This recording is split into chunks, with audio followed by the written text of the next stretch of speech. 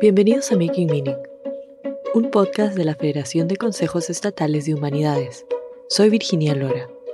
En estos episodios en español voy a resumir las partes más relevantes de los episodios del podcast publicados en inglés.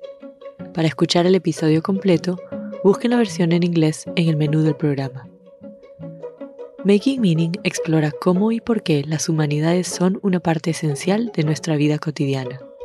En esta serie, escuchamos historias de los consejos de humanidades de nuestra nación durante la pandemia y el papel que están desempeñando en la recuperación.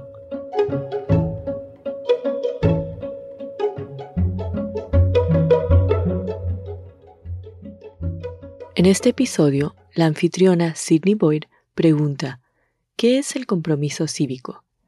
¿Cómo se conecta con la historia? ¿Y cómo adopta la forma poderosa de la poesía? La primera invitada de Sydney, la poetisa y narradora Caroline Carl, reside en Hawái, pero tiene como hogar la isla de Pohnpei, en los Estados Federados de Micronesia.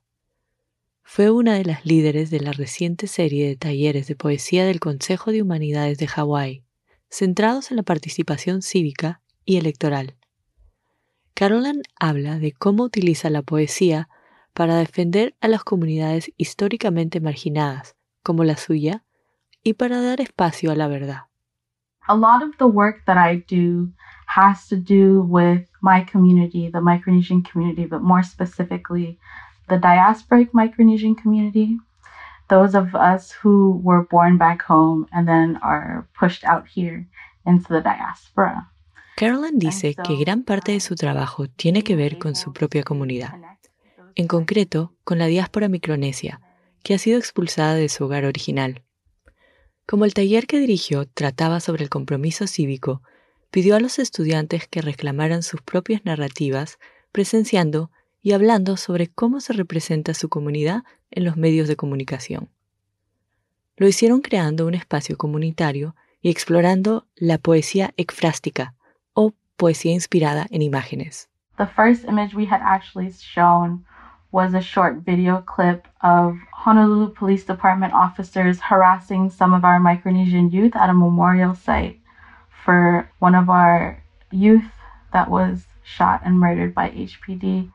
En primer lugar, mostró un breve video en el que se ve cómo los agentes de policía de Honolulu acosan a los jóvenes de Micronesia en el lugar donde se conmemora el asesinato de un compañero a manos de la policía. A continuación, compartió un poema que había escrito sobre ese incidente y animó a los estudiantes a utilizar la poesía para procesar sus emociones en torno a este tipo de violencia y trauma. También mostró un video de ancianos hawaianos que formaban parte del movimiento por la soberanía de la tierra de Mauna Kea, que fueron sacados de una protesta. Sydney hizo referencia a un poema de Caroline, Al otro lado de ayer, que contiene el renglón: durante al menos 2000 años, mi cultura ha prosperado a pesar de décadas de poder extranjero. Mi cultura sigue viva. Le pregunta a Caroline sobre la conexión entre la poesía y la historia. As much as a lot of people may refer to me as a poet, I think just like many of my mentors, I have always seen myself as a storyteller.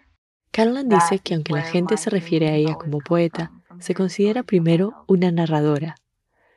Así es como se capacitó y se orientó, escuchando historias de sus mayores y luego siendo capaz de interiorizarlas y volver a contarlas. Dice que en su lugar de origen, la isla de Pohnpei, el conocimiento se considera una fuerza vital. Dice: imagina que sostienes un vaso de agua y que cada vez que compartes ese conocimiento, estás derramando un poco de esa fuerza vital, de esa agua, fuera de tu vaso. Cuando tu vaso se vacía, tu viaje está completo porque has transmitido ese conocimiento a otra persona y sigue pasando. Dice que la historia siempre ha sido una fuerza vital que se transmite a través de las personas. Dice que la poesía es un medio que puede utilizar para contar la historia de su pueblo, especialmente en el contexto occidental, donde la tradición oral no se considera creíble. Carolyn dice que se siente inspirada por la reacción a su trabajo de la comunidad en general y especialmente de los jóvenes de Micronesia. So, I remember when I was younger, I thought I didn't like magazines and I thought I didn't like poetry. What I've come to learn is that I just never saw myself in those mediums before. Dice que cuando era más joven no creía que le gustaran las revistas ni la poesía. No fue hasta que cogió una revista con historias de gente de todo el Pacífico y cuando empezó a relacionarse con poetas oceánicos, hablando de temas con los que podía relacionarse, que se dio cuenta de algo. Nunca se había visto a sí misma en estos medios. Y ahora escucha a los jóvenes que le dicen que también les gusta aprender a través de este medio. Poetry can heal, specifically for communities of color that have not been able to prioritize mental health and expressing emotion because of cycles of generational trauma that we constantly have to overcome. Carolyn dice que la poesía puede ser una fuerza curativa para las comunidades de color que no han podido dar prioridad a la salud mental o a la expresión de las emociones. Comunidades que tienen ciclos de trauma generacional que superar. Le parece hermoso y poderoso escuchar los poemas de los jóvenes. Dice que puede ver el revoltijo de emociones que se entretejen en hermosas historias para articular sus propias verdades.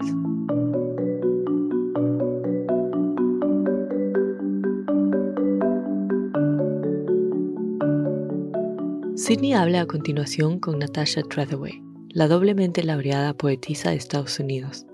El poemario de Natasha, Guardia Nativa, entrelaza escenas personales de su vida en el sur profundo con las vidas de los soldados de la Guerra Civil en uno de los primeros regimientos negros oficiales de la Unión. Sydney dice que se trata de un memorial exquisito y a la vez desgarrador. Le pregunta a Natasha qué cree que tiene que ver la poesía con la historia y con las historias dolorosas en particular. Well, I think poetry has long been a way that poets have contended with, remembered, memorialized, challenged misapprehensions about history. It's where we record the cultural memory of a people. Natasha dice que la poesía ha sido durante mucho tiempo una forma de enfrentarse al recuerdo, a la memoria, a la impugnación, a los malentendidos de la historia. En ella se registra la memoria cultural de un pueblo. Cita a Percy Bysshe Shelley. Los poetas son los legisladores no reconocidos del mundo.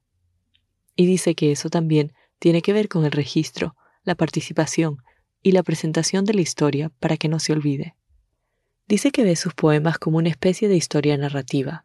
Hace referencia a los numerosos monumentos de la guerra civil que existen en el paisaje artificial y a la falta de monumentos para los soldados afroamericanos que lucharon por la Unión. Dice que le interesaba cómo recordar a estas figuras olvidadas de una manera formal, y habla de cómo utilizó los recursos poéticos de la repetición y el estribillo para conmemorarlos. Sydney le pide a Natasha que hable de lo que significa conmemorar. Well, memorialization is all about structuring collective memory. When we erect monuments, we are saying as a nation, this is what and how we want to remember certain things. Natasha dice que la conmemoración consiste en estructurar la memoria colectiva. Cuando erigimos monumentos, estamos diciendo como nación que esto es lo que queremos recordar y cómo queremos recordar ciertas cosas. Y cuando dejamos otras cosas fuera, eso es lo que se borra. Dice que los monumentos que abrumaron su infancia en el sur profundo de Mississippi y Georgia pretendían inscribir una narrativa de dominio blanco sobre los súbditos negros y mantenerla en el futuro. Sydney le pregunta a Natasha si hay alguna historia que debe desaparecer. Natasha dice que no lo cree.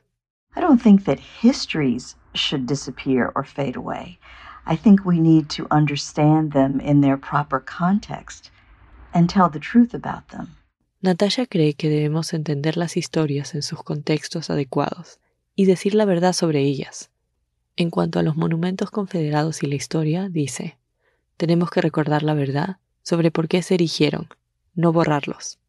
Sidney pregunta a Natasha cómo explicaría que la poesía es un poderoso acto de compromiso cívico.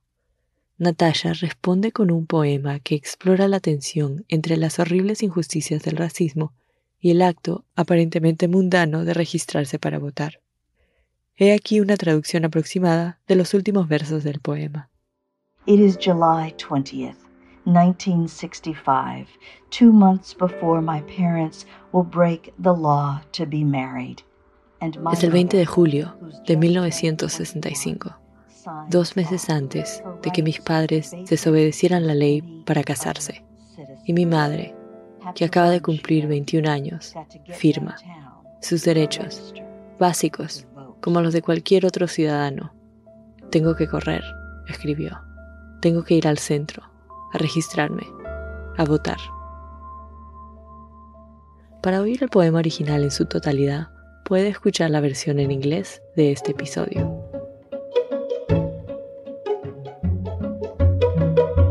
Making Meaning es un podcast de la Federación de Consejos Estatales de Humanidades y es parte de su iniciativa Humanities in American Life, que está generosamente financiada por una subvención de la Fundación Andrew W. Mellon.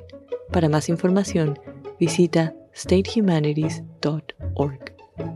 Making Meaning es producido por LWC. Elizabeth Nakano es nuestra productora y Jimmy Gutiérrez es nuestro editor.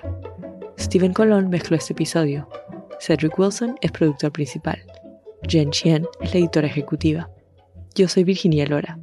Gracias por estar con nosotros.